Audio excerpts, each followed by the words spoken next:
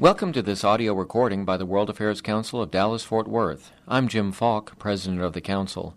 We are a nonprofit, nonpartisan organization dedicated to promoting public awareness of global issues and the ways in which they affect the Dallas-Fort Worth region. Become a member today at dfwworld.org and help us connect North Texas with the world. This podcast is made possible through the generous support of Haynes & Boone, LLP. We hope you enjoy it.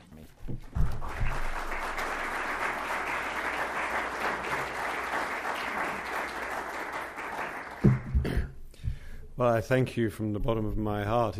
It's a very great honor, not least because World Affairs Council followed.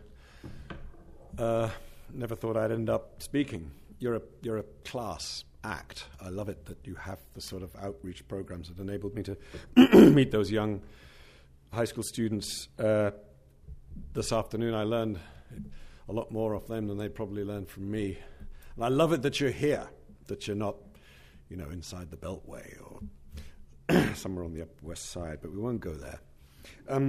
Yes, and this point about the seventh inning, we'll try our best if someone, instead of this sort of 5 minutes before the end, but there's a structural inappropriateness here because, apart from the Jesuits who taught me to read and these two lovely daughters, the greatest influence in my life is Liverpool Football Club, which was sold by Texans over the last few days, to the Boston Red Sox, and this is where you're going to have to call security, because in my American life, I had many happy years in New York and confessed to having been a season ticket holder watching a team that is not particularly popular in Texas right now, so we have all sorts of complications. Let me, if I may, take you in your mind's eye to the frayed edges of Ciudad Juarez, which is now the most dangerous city in the world, competing with Caracas, and way ahead of Kandahar, Baghdad, and places where wars are, as it were, officially being fought. It's just after dawn, and what in the book I call the procession of the possessed is on its way for its bi-weekly walk. It's the high point they are the high points of the week for these poor folks. And they go down the road, they're jerking like marionettes, and they've completely lost their minds, all of them. There is Marisol, who used to be a pole dancer in a club that the American visitors, as well as the local Mexicans, used to like watching. She's a crackhead, is a complete lunatic. There's another guy going along with his diaper, flapping around his not-so-private parts. They're all spotting things in mid-distance. They either scream or laugh. They're gone. They're lost. They go on their 3-kilometer walk to nowhere and back, and at the front is a man called Pastor Jose Antonio Galvan.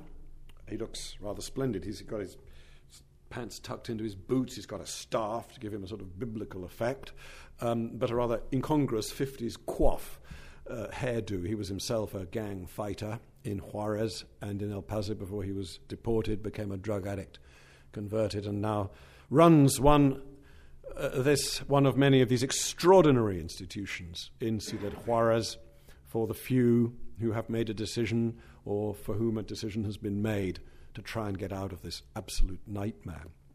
I'd spent the night there because I wanted to know who was there and why, because one of the things that's happening is that every now and then in these rehabilitation centers, death squads arrive and mow down, murder the people who are in there, the poor souls who are trying to raise themselves from this hell of drug addiction. Who are these people who are doing this? We don't know. My dear friend, the photographer Julian Cardona, had been only a couple of days beforehand into another place called the Anexo de Vida, the Annex of Life, only there wasn't mucho vida in there because 13 people had been likewise murdered, and all we saw was the blood that was still sticky underfoot and the boot prints in the dust of the killers. Evidence enough for anyone who was serious about finding them, but the problem is nobody is serious about finding them. So that's Juarez. And I wanted to know what on earth is going on. I think that journalists who talk too much about themselves should be sort of sent to The Hague and tried for something, to be honest. I never wanted to be a war correspondent. I hate war. That's why I write about it. I was sent to Rome in 1990 and told to keep an eye on Yugoslavia. I thought, well, this is the Dolce Vita, until I ended up spending 3 years in Sarajevo, keeping an eye on my rooftop terrace in Rome that I hardly ever sat on. When I got to the United States, I thought, right, that's enough of that. And then, as was mentioned this afternoon, the vile Mr. Mohammed Atta and his team arrived one fine sunny morning just a few blocks above where I was living in New York City. And the next thing I knew, instead of enjoying my Dolce Vita in Greenwich Village, I was back in Fallujah, where I'd been a few years before. So I didn't choose this. But I did then go down to cover a story. And this book was never intended to be about the people living in the Anexo de Vida, where there is no vida any longer.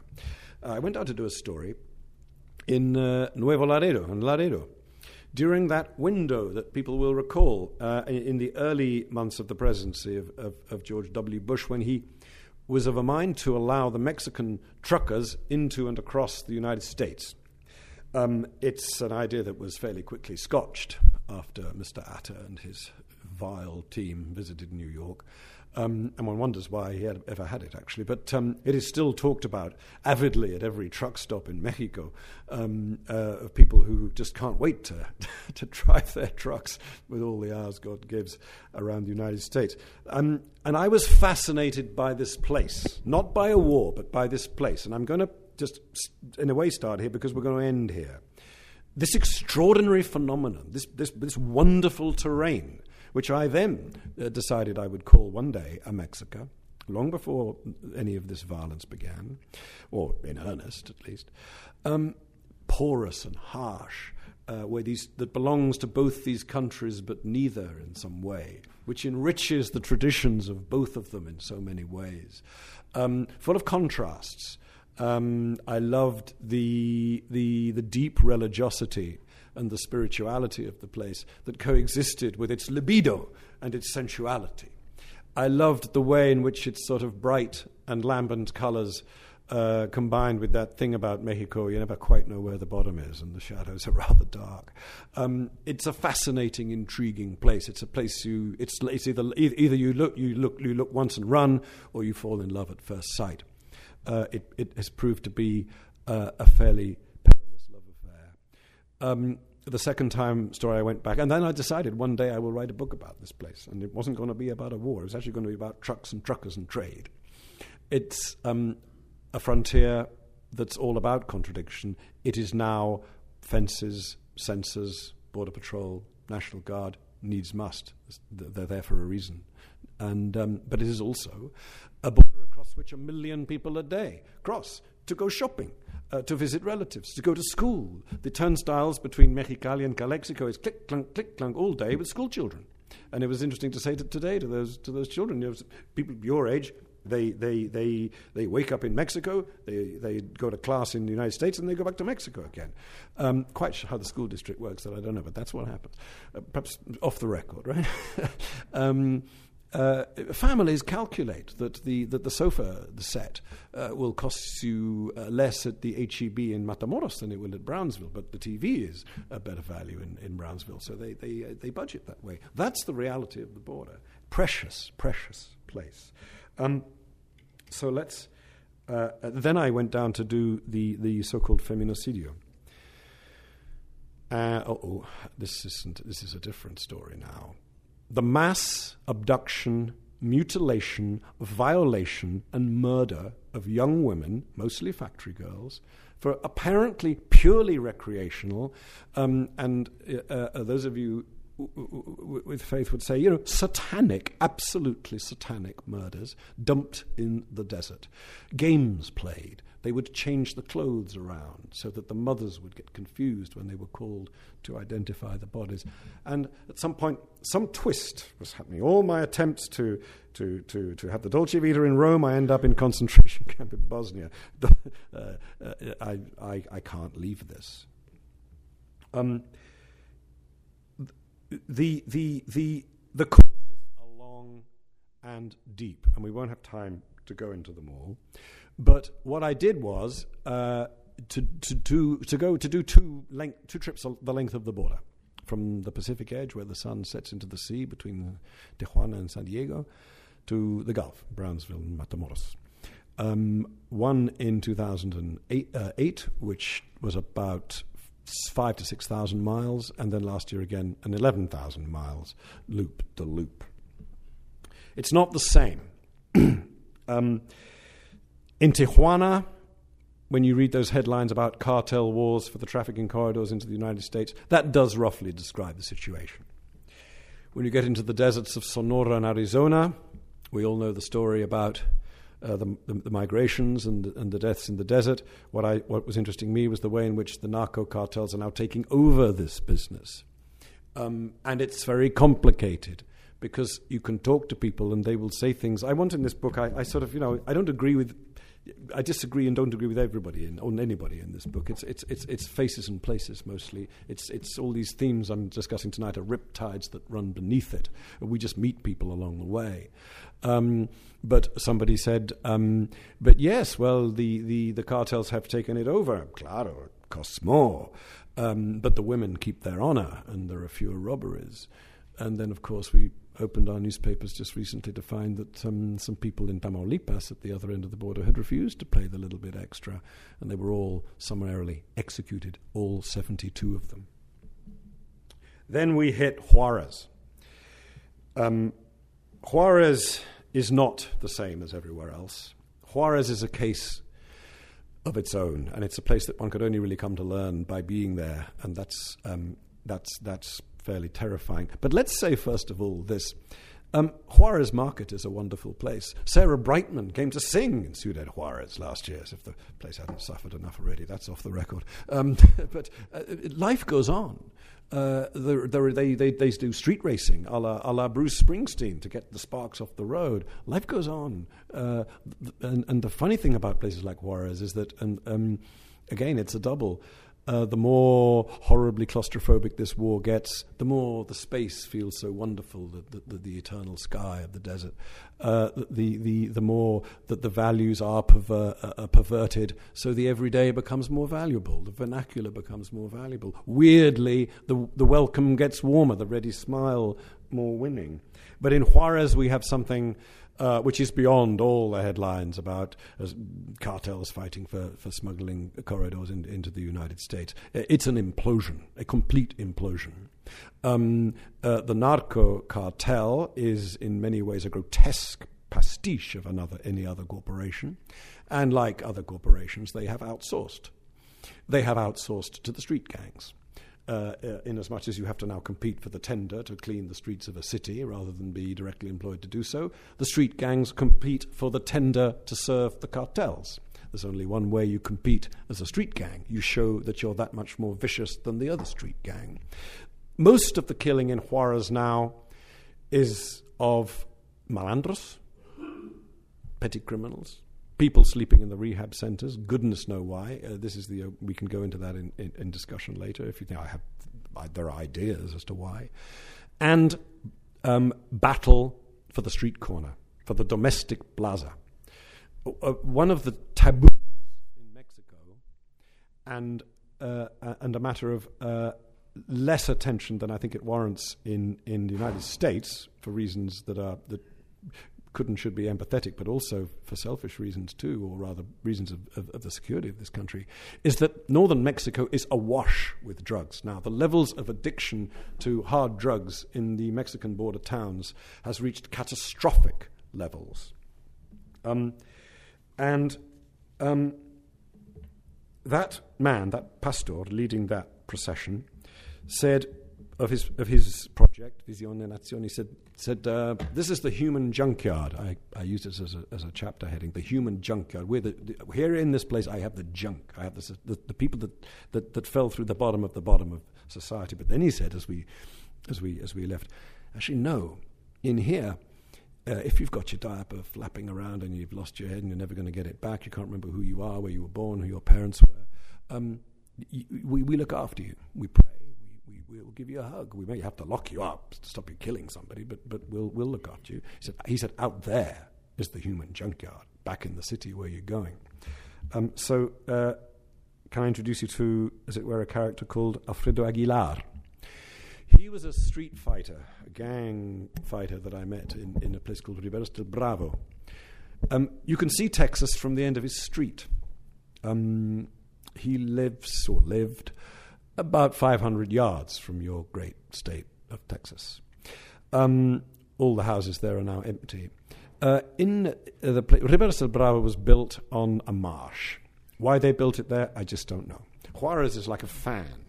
There are theories as to why it was built there. The land happened to be owned by somebody who must remain nameless, who was very close to the politicians in Juarez who awarded the contract, who should probably remain nameless for legal reasons. It's like a fan, though. There are bus routes going like this to the center, but there's nothing to connect the various outlying places. There is no secondary school in Riberas del Bravo. So once you reach the edge of elementary school, if you ever went there, that's it. This is the point at which, I must be careful, because Charles Bowden and I sort of, he appeals to something that sort of, sounds like socialism. I'm appealing to something that is more to do with sort of Victorian patrician industrial management, really. It is ridiculous to say that the drug war is caused by the maquiladora system, the network of factories that are built over the other side of the border, the necklace along the borderline of bonded duty-free factories. But it is inseparable in many ways from the demise or the gradual closing of the maquiladoras. What has happened in Riberas del Bravo is that all these people who lived there worked in the maquilas. Is that once they started going to Asia, people started losing their jobs. And we must remember that although those wages are miserably low by American standards, culpably low by American standards, in my view, they are good, serious money by the standards of many places in the Mexican interior. So people had uprooted. These cities, especially Juarez and Reynosa, had burgeoned, but because of the innate corruption in the cities themselves, no infrastructure had been built to house or properly light them, apart from these little Infonavit boxes that some of you may have seen, and let alone any attempt to educate their children. The problem with an area that's awash with drugs is that there are always going to be jobs going. Unlike other deindustrialized parts of the world, like South Wales, where my father comes from, and Merseyside, where my mother is from, where there is a different kind of wretchedness and there is no work, there is work. And so drug addiction starts to become an economic activity. You can buy some drugs, you cut, you sell. And then you get the tap on the shoulder. Hey, Hugo, you can earn a little bit more if you just maybe up from this kind of drug to that sort of drug. And, well, my cousin's kitting out a car. You just have to drive it down to Presidio, to Ojinaga and through to Presidio, and they know it's coming, they'll wave you through. And then it gets to kidnapping, and then it gets to killing. And the reason why so many people are being killed in northern Mexico is because so many people are being paid to kill, and they're not being paid to kill very much. And I'm not going to say that I'm not going to be, I don't want to sound like Chomsky, I hate Chomsky, but this is where the responsibility does begin, where in a way one does wish that the employers in these places had a little bit of the old Victorian 19th century British and American concept of some sort of responsibility towards the workforce and the place they live, because to up and run to Asia, leaving them behind, is producing a catastrophe, not only for Mexico, but for the United States. Once you leave Juarez, you drive through some of the most beautiful country on earth. This is what's so weird about the border. you come out, you collapse by the pool. I say in the book, I've always wondered who those people were who, lie next to a pool, next to an interstate, watching the hard-working people change the sheets. It doesn't look very relaxing, but when you've been in Juarez, it's great. You drive through some of the most beautiful country on earth, some of it in your great state, and rather more nervously, some of it in Chihuahua. And you arrive in a different sort of economic model altogether, the Zeta country. Zeta country has not imploded. The cartel as a pastiche of the corporation has not collapsed. The Zetas love to talk about themselves, but they don't want anybody else to mention their name. So people talk about, the last letter of the alphabet, or just la lettera. By the time you get to Nuevo Laredo, which is the busiest border crossing on Earth commercially, and it is utterly surreal. Here's Laredo, famous for a cowboy song, and here's Nuevo Laredo, didn't even like the streets until recently, and you tell yourself that that 40% of the trade crossing the border is coming through here. This is, another day of NAFTA, and it was, for me, it was, well, here we go, back 10 years on, and I'm back at 26. To call 26 a truck stop is hardly to do it justice. What is it? It's a pill popping. Never mind the rest. I'll leave it to your imagination. And you're in Laredo, but there, in the busiest border crossing in the world, where even the Nuevo Laredo representative at the city hall in Laredo, Texas, they have quite a good diplomatic system there. Even he estimates that 3% is contraband. That's a hell of a lot. We're talking about $150 billion worth of trade, and 3% of that is contraband. In Nuevo Laredo, the newspaper cannot report anything. A police chief who was unaffiliated to the cartels took office, and 7 hours later was killed. The paper would say nothing. The Zetas attacked the offices, and the publisher, a man called Ramon Cantu, nice guy, a bit of a sort of rake. You can imagine him sort of enjoying life better in sort of late 19th century Mexico than now. He defends himself against these sort of idiots who come down from New York and say, "Hey, why aren't you telling the truth and speaking out?" He says, "Well, because I had the last time it happened, I had 2 reporters on my social circuit covering a couple of weddings, and they were kidnapped, and the Zeta simply said, silence, please." This isn't supposed to be a sort of tour of the border, but Zeta land takes you to the sea, as you so rightly said, sir. The thing about these criminal organizations that have remained intact is that they start to condemn themselves to respectability. There has been a sort of quantum leap in if you like, the sort of narco genealogy. My least favourite film is The Godfather, because I can't stand this idea of the sort of the gentleman don and the well-mannered, educated mafioso, a scumbag who's selling heroin to half the United States. But the same was true in Mexico. There was a man called Felix Gallardo, who was the sort of don who maintained something called, which in Italy would be called the Pax Mafiosa, the mafia's peace, whereby everybody knows their place, the narcos know their place in respect to each other, the politicians know their place with respect to the narco, and you light the village and you give flowers to the children and presents on Mother's Day and all that sort of thing. These new guys, they don't do anybody that. They don't want to talk to politicians, a waste of time. They'd rather tell the politician what to do and go to a martial arts class. They've abandoned the fedora for the buzz cut and the tattoo. But these guys are richer than any don ever was, and their children will probably end up going to business school. And that's the truth of it. We won't go on for too much longer. Another 5 or so, and then open. Yeah. Just a couple of thoughts. This isn't a pointy-headed book at all, and it's very kind of you as a sort of policy institute to invite me along at all, because I don't really do policy. I sort of sleep in rehab clinics and sort of sit in bars and watch and listen. But a couple of ideas came to me as I went along. Journalism, I think Christopher Columbus should be the sort of patron explorer saint of journalism. You go looking for India, you find America. Never know the story because it will tell you before when you finished it.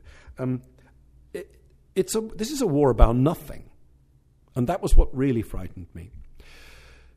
All those wars of the 19th century up until 1918 were about empire, or empire in some form or other. The wars of the 20th century were about ideology, however crazy. We had a surge of ethnic wars at the end of the 20th century between Hutus fighting Tutsis, Serbs fighting Croats, and now we're stuck with a war between the values of our democracies in the West and the so-called religious war being fought by Al-Qaeda. This war is about absolutely nothing. Some people say it's about money, but there's not much money to be made in going in and killing a bunch of kids in a rehab clinic. They say it's about smuggling. I learned on the road that very few of the deaths are actually for the plazas into the United States. I hope we can have something called Chatham House rules. Institute for International Relations in London is based on a place called Chatham House, which means you know what I'm saying, but I didn't tell you. President Felipe Calderon's sort of gatekeeper, called Alejandro de Soto, told me, quote, "The fight is not against drugs, it is against the violence." This war isn't about smuggling. It's about nothing. There was a man in Reynosa, very brave man called Mario Trevino, who even after reading the chapter in which he's mentioned, signed it off and said, yes, to hell with them, keep my name on it. And I do hope I don't get a terrible email one day. He said this. He said, they're revolting people. And what they're really doing this for is because last year I had this T-shirt that cost me $200, and it was a Nike, and now I've got to have this other brand T-shirt because I can't be seen in the same T-shirt 2 years running. And if I don't have that application on my mobile phone, then the chica who went out with Hugo, who has got that application, might not want to go out. And it's that banal. And when he was saying this, I thought, from Mario, come on, we've got to be a little bit more macro. And I thought, no, hang on, what if he's right? That this is. We do live in this sort of post-political, post-moral world in which the brand is everything, and that can be interpreted in a normal society as having a useful application for your mobile phone. But in a place like that, it becomes a form of kudos that starts to sort of peacock walk its way in a grotesque, perverted way. It's a war really about nothing. And that, I think, was the most terrifying sort of realization that I had, a post-political, post-moral, post-ideological war. What can be done? The problem is, I don't know, but this is the organization it is, and it's a cop-out not to come up with a couple of ideas.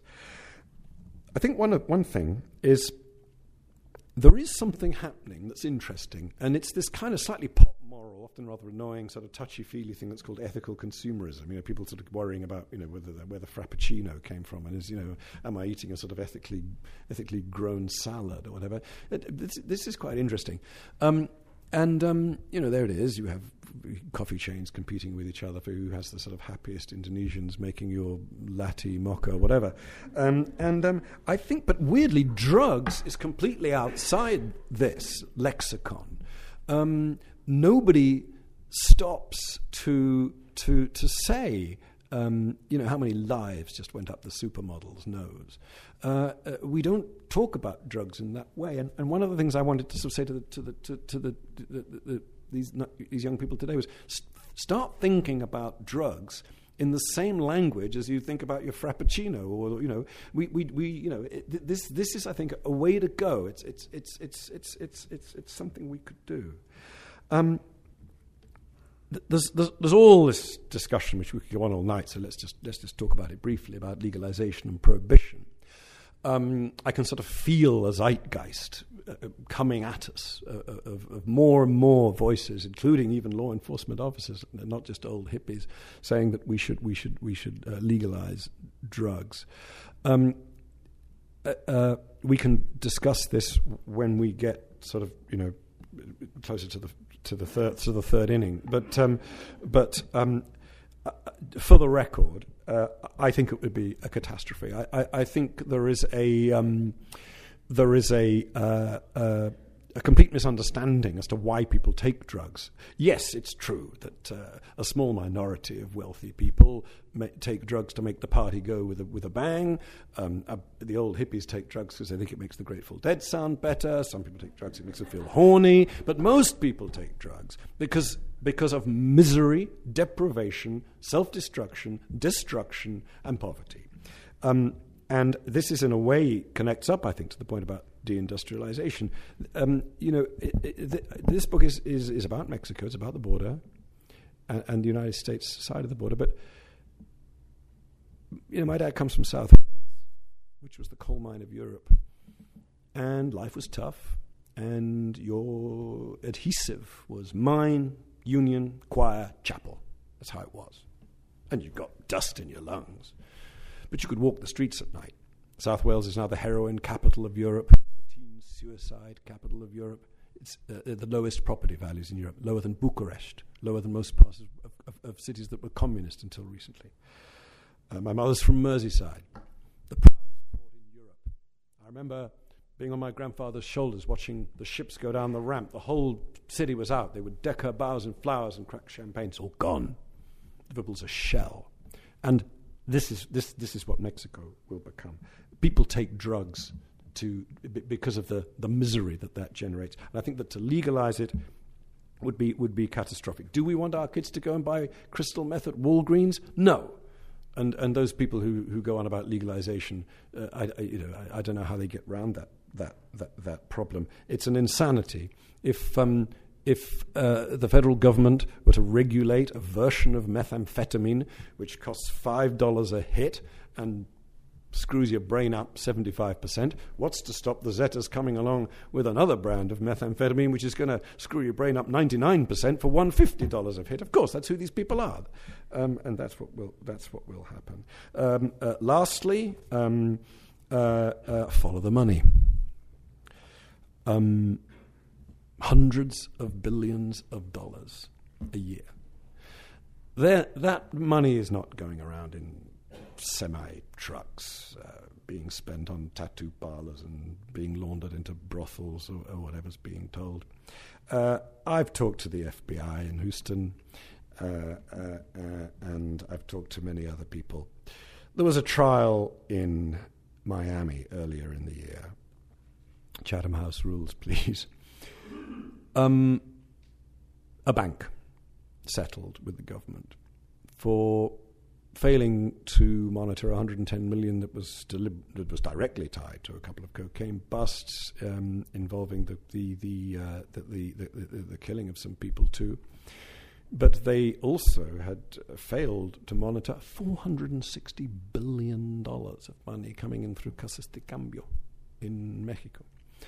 And this really has to be Chatham House rules. I know the whistleblower. He's a police officer. He's a friend of mine who was working inside that story. He's on the last page. I do, I'm afraid, find it repellent. In fact, and as a Catholic, I don't use the word lightly. I find it a terrible sin that the prophets, the vast prophets of this filth, which is going up the noses of the rich and putrefying the veins and brains of the young, are swimming around the banking system. If we follow the money, we'll shut it down. Giovanni Falcone, the great anti-mafia judge in Sicily, was blown up not because he banged away 317 mafiosi, which he did. He was killed because he started putting names to numbers in Zurich. Why should we care? And this is the last card. Well, you should care. And we won't go into the great thing about why we should care about Rwanda and because of our fellow man and all that. You should care because the border is half a day's drive away. So far, luckily this is made of wood, a combination of much greater efficacy by the United States than I think the United States is credited for, actually. The border has not yet crossed, the violence has not yet crossed the border in quite the way that Barry McCaffrey very understandably predicted it would. We have not yet seen a massive flow of refugees, and no number of censors or hard-pressed Border Patrol agents is going to stop the flow if it ever does start, if it gets as bad as it could do. But you should care, and we should all care. Anyone who loves America as much as you or I do should care, because this will become an issue of national security. You have a catastrophe on your border. These places are Ciudad Juarez is 10 minutes walk from downtown El Paso. We are looking now to build a second corridor, which would be a wonderful thing for Texas, up the Reynosa-McAllen line to complement that coming up from Los Dos Laredos. You can't have that corridor contaminated 3% hard drugs. That's reason enough to care. But what I was trying to say to the school children today, and it's very good that you've come, high school students, thank you, is this, and it's back to the beginning. It's back to my love of the border. It's such a wonderful place. I'm sure there are many people in this room who know what fun it is to go down to Mexico. I love that gruffle. I live in Tucson for as much of the year as I can, and I love that term, old Mexico. It has a sort of rough affection about it. It's great to go down to old Mexico. And they didn't all just go to do terrible things to little girls. They went to go get their teeth fixed. People like to go driving, to see Copper Canyon, to have fun. There's a wonderful song by Tom Russell called Everything's Gone Straight to Hell Since Sinatra Played Juarez. It's a great song. And it's about getting a Chevy tuck and rolled. It's about going to the dog track. It's wonderful to have Mexico around. And it's great for Mexico to have the United States around, not just to sneak through the desert and pick fruit or kill Rancher Krentz and all the ghastly things that have happened. No, because these two countries bring out the best in each other. The eccentricities, the word frontier in American English instead of English has a connotation of adventure to it. And in Mexico it's just the same, la frontera. Texas had Billy the Kid. They've got El Zorro. It's the same guy. Wouldn't it be awful? Wouldn't it just be awful if the bequest of our generation to our children's generation was that they would be the first in the history of the United States of America, Mexico, let alone the Republic of Texas, not to be able to love, savor, cross that border? That's why we should care. Thank you so much.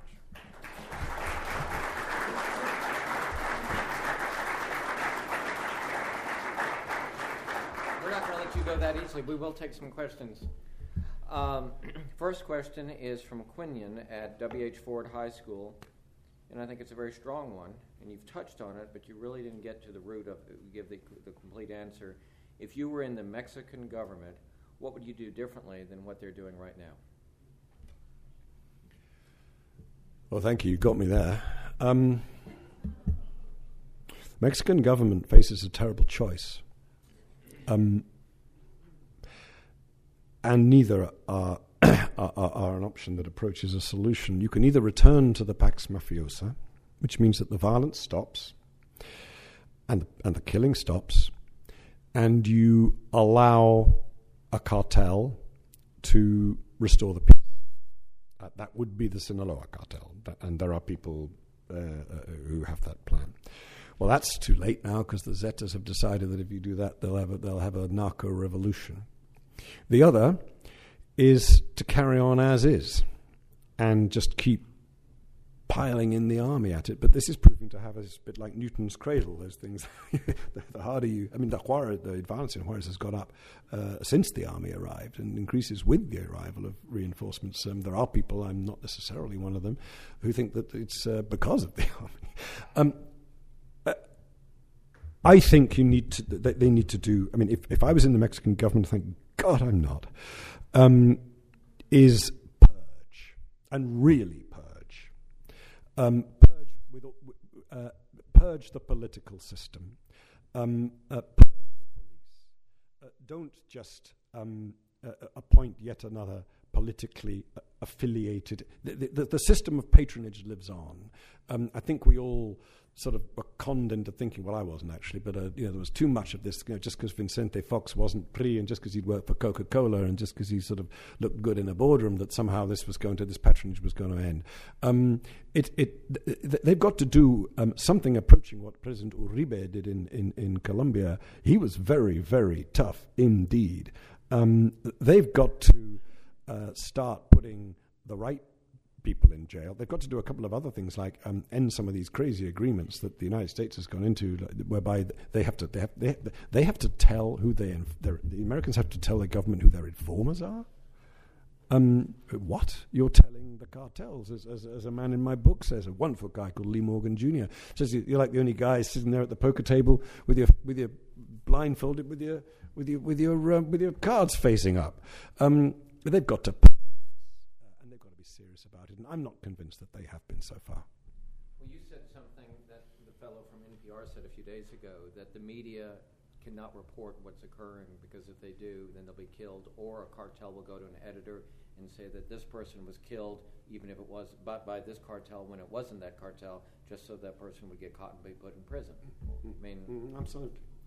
But they've got to end. I mean, in Reynosa, everybody knows it. The PRI is the party of the Gulf Cartel. We are off the record, aren't we? Yeah, and PAN is the party of the other guys. You have to stop this, and I'm not trying to say that politics is so squeaky clean in my country. They're all fiddling their expenses all the bloody time, and they're spending every penny I own on bailing out the Royal Bank of Scotland. This is politics. But tomorrow it'll be reduced 25%. But we've got to, but Mexico does have this in extremis, and it can be done. It can be done. Some of those countries in Eastern Europe inherited grotesque systems of patronage that they from the communist parties. Some continue operating it, like Romania. Czech Republic doesn't. Poland doesn't. You can break with this if you really want to, and I think they can. Let's take some questions from the floor. Yes, sir. We have a microphone. We're podcasting tonight, thanks to Haynes and Boone.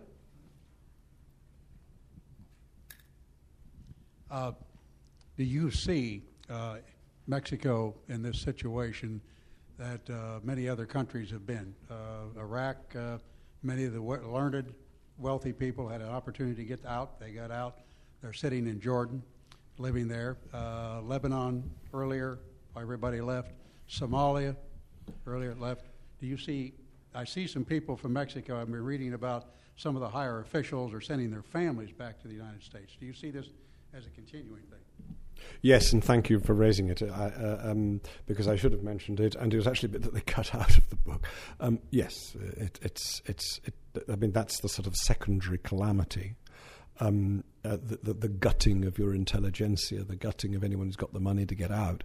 The one, and anyone who can, is, the one caveat to that is that I think the Iraqis who have gone to Jordan or gone to Lebanon to get the hell out of it have left. They've upped and gone. They may go back and visit grandma, but that's it. The thing about the border is that what you can do is commute.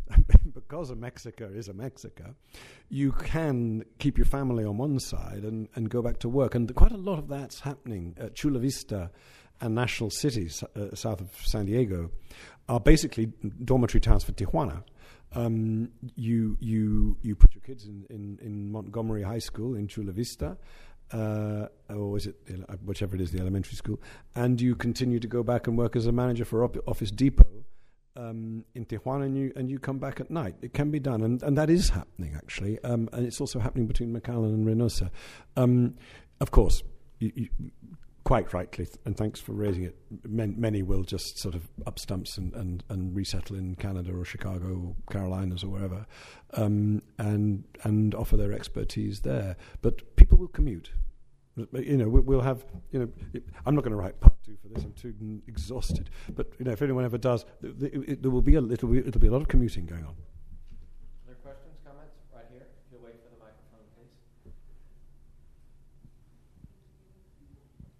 Do you think that the upcoming generations will swap their Mexican culture with the drug cartel life? Will they lose all sense of a civilized way of life? Yes.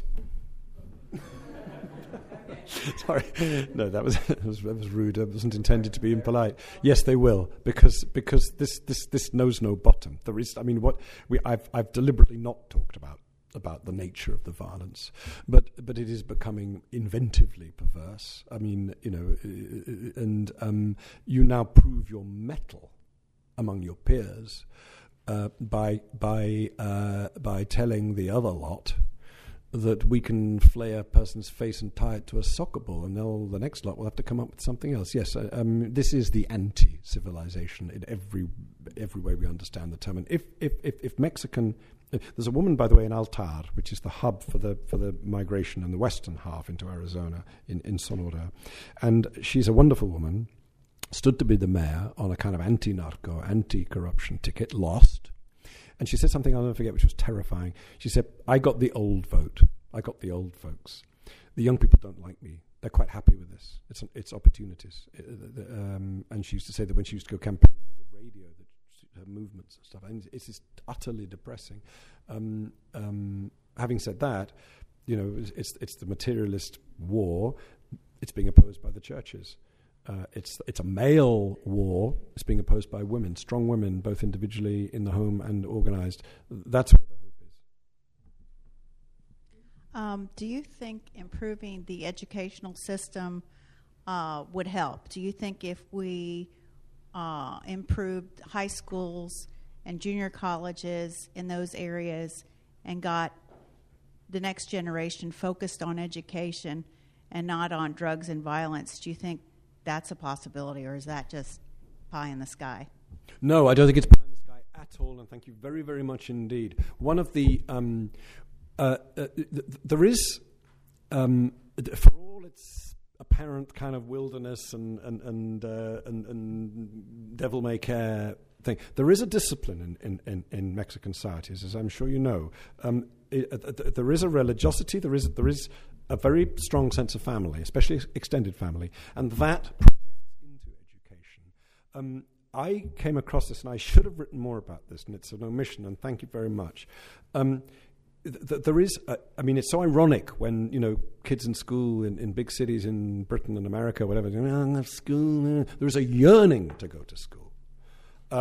It's just that these cities around the Maquilas have been built in such a way that the infrastructure doesn't exist for the school to be there. I went with my friend Julian up to the top of the Colonia where Poniente, where he arrived from Zacatecas, and he's sort of a great semicircle. There's El Paso, this great semicircle of hills and dust and buses coming back from the Maquiladoras and dogs. And he said, do you know how many high schools are in this panorama you can see? One.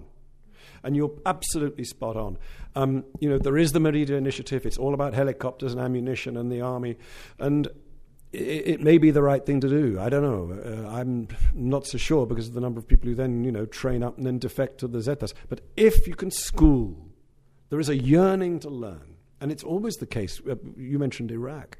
In Iraq, you can see children in pressed pinafores, carrying their books across rubble to go to school. The worse it gets, the more people want to learn. And that's actually something very, very important, and I think that would probably make more of a difference than anything else. Thank you very much indeed. Could you touch on the guns, because you talk about that a lot in the book? Yeah, the Iron River. And I make this clear in the book too.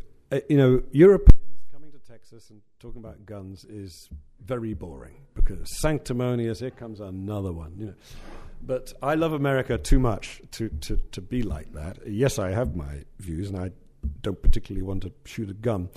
I get annoyed by all this because the fact is that 99% of people who own guns in the United States are completely honest citizens, and they just like having a gun, and they're entitled to have a gun. That's the law. Like it. If you don't like it, lump it. One says to the kind of Swedish, moralists. But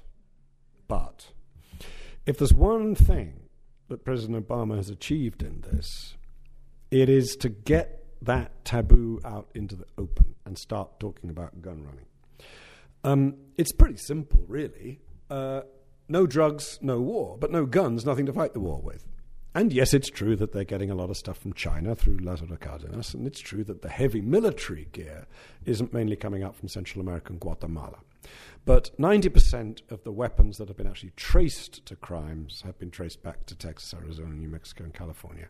I'm not going to be a sanctimonious Euro gun basher, but what I will say is that it is of no great disadvantage to the cartels that it is important to the identity of the 4 states that border Mexico, that gun ownership is a sort of sacred cow. I think things could be done. It is weird to go to a gun show in FAR in Texas, which is 2 miles from Reynosa, and to see all those AR-13s lined up for sale at bargain prices.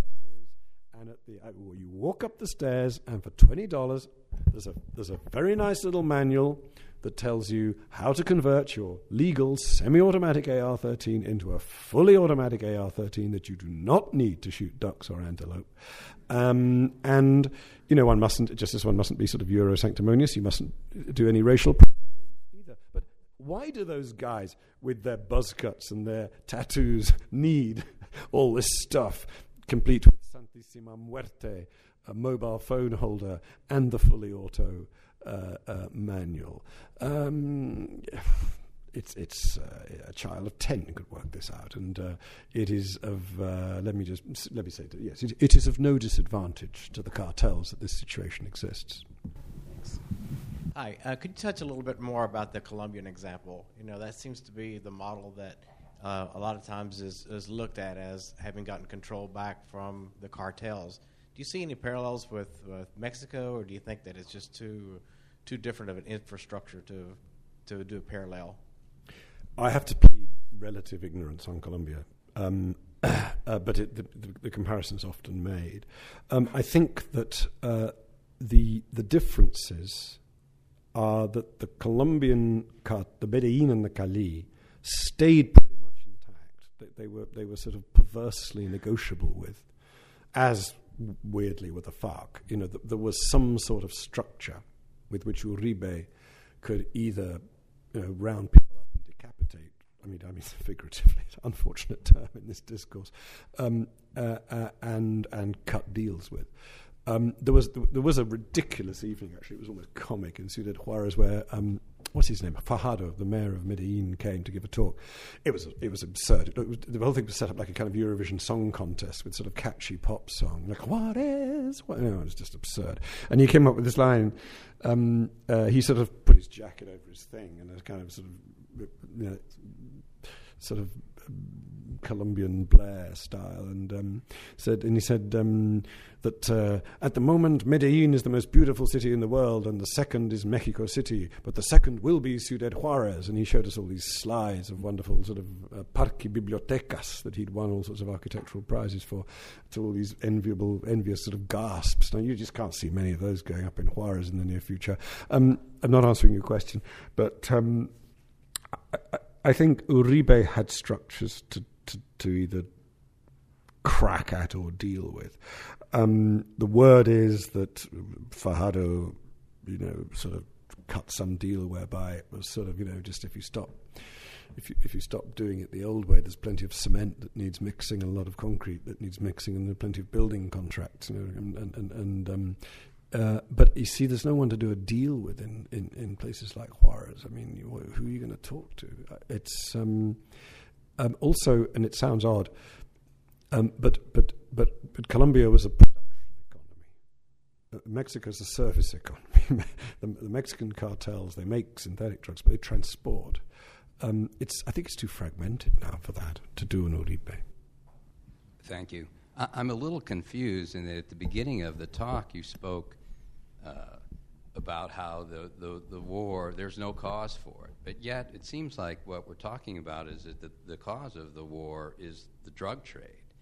Now, obviously, down at the lower level street folks, they're getting their money ultimately from the money that's crossing in drugs. So it seems to be a drug war is the problem. So I'd like your comment on that. Is that really the problem, or is it something else?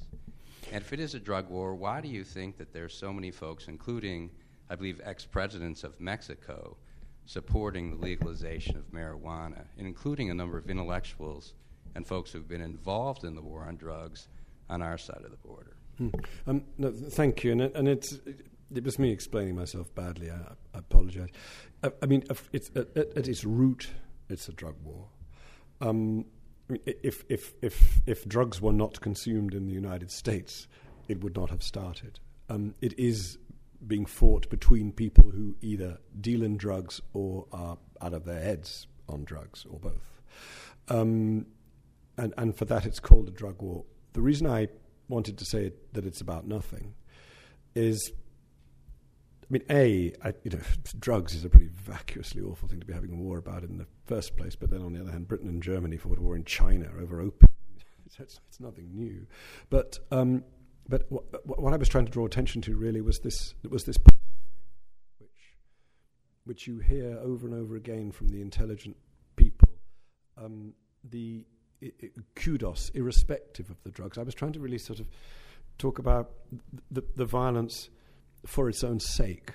You don't need to decapitate people and hang them upside down by their ankles from a bridge in order to secure that piece of turf off the other cartel.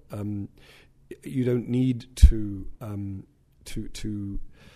sort of sexualize the violence against young women in the way that has been done.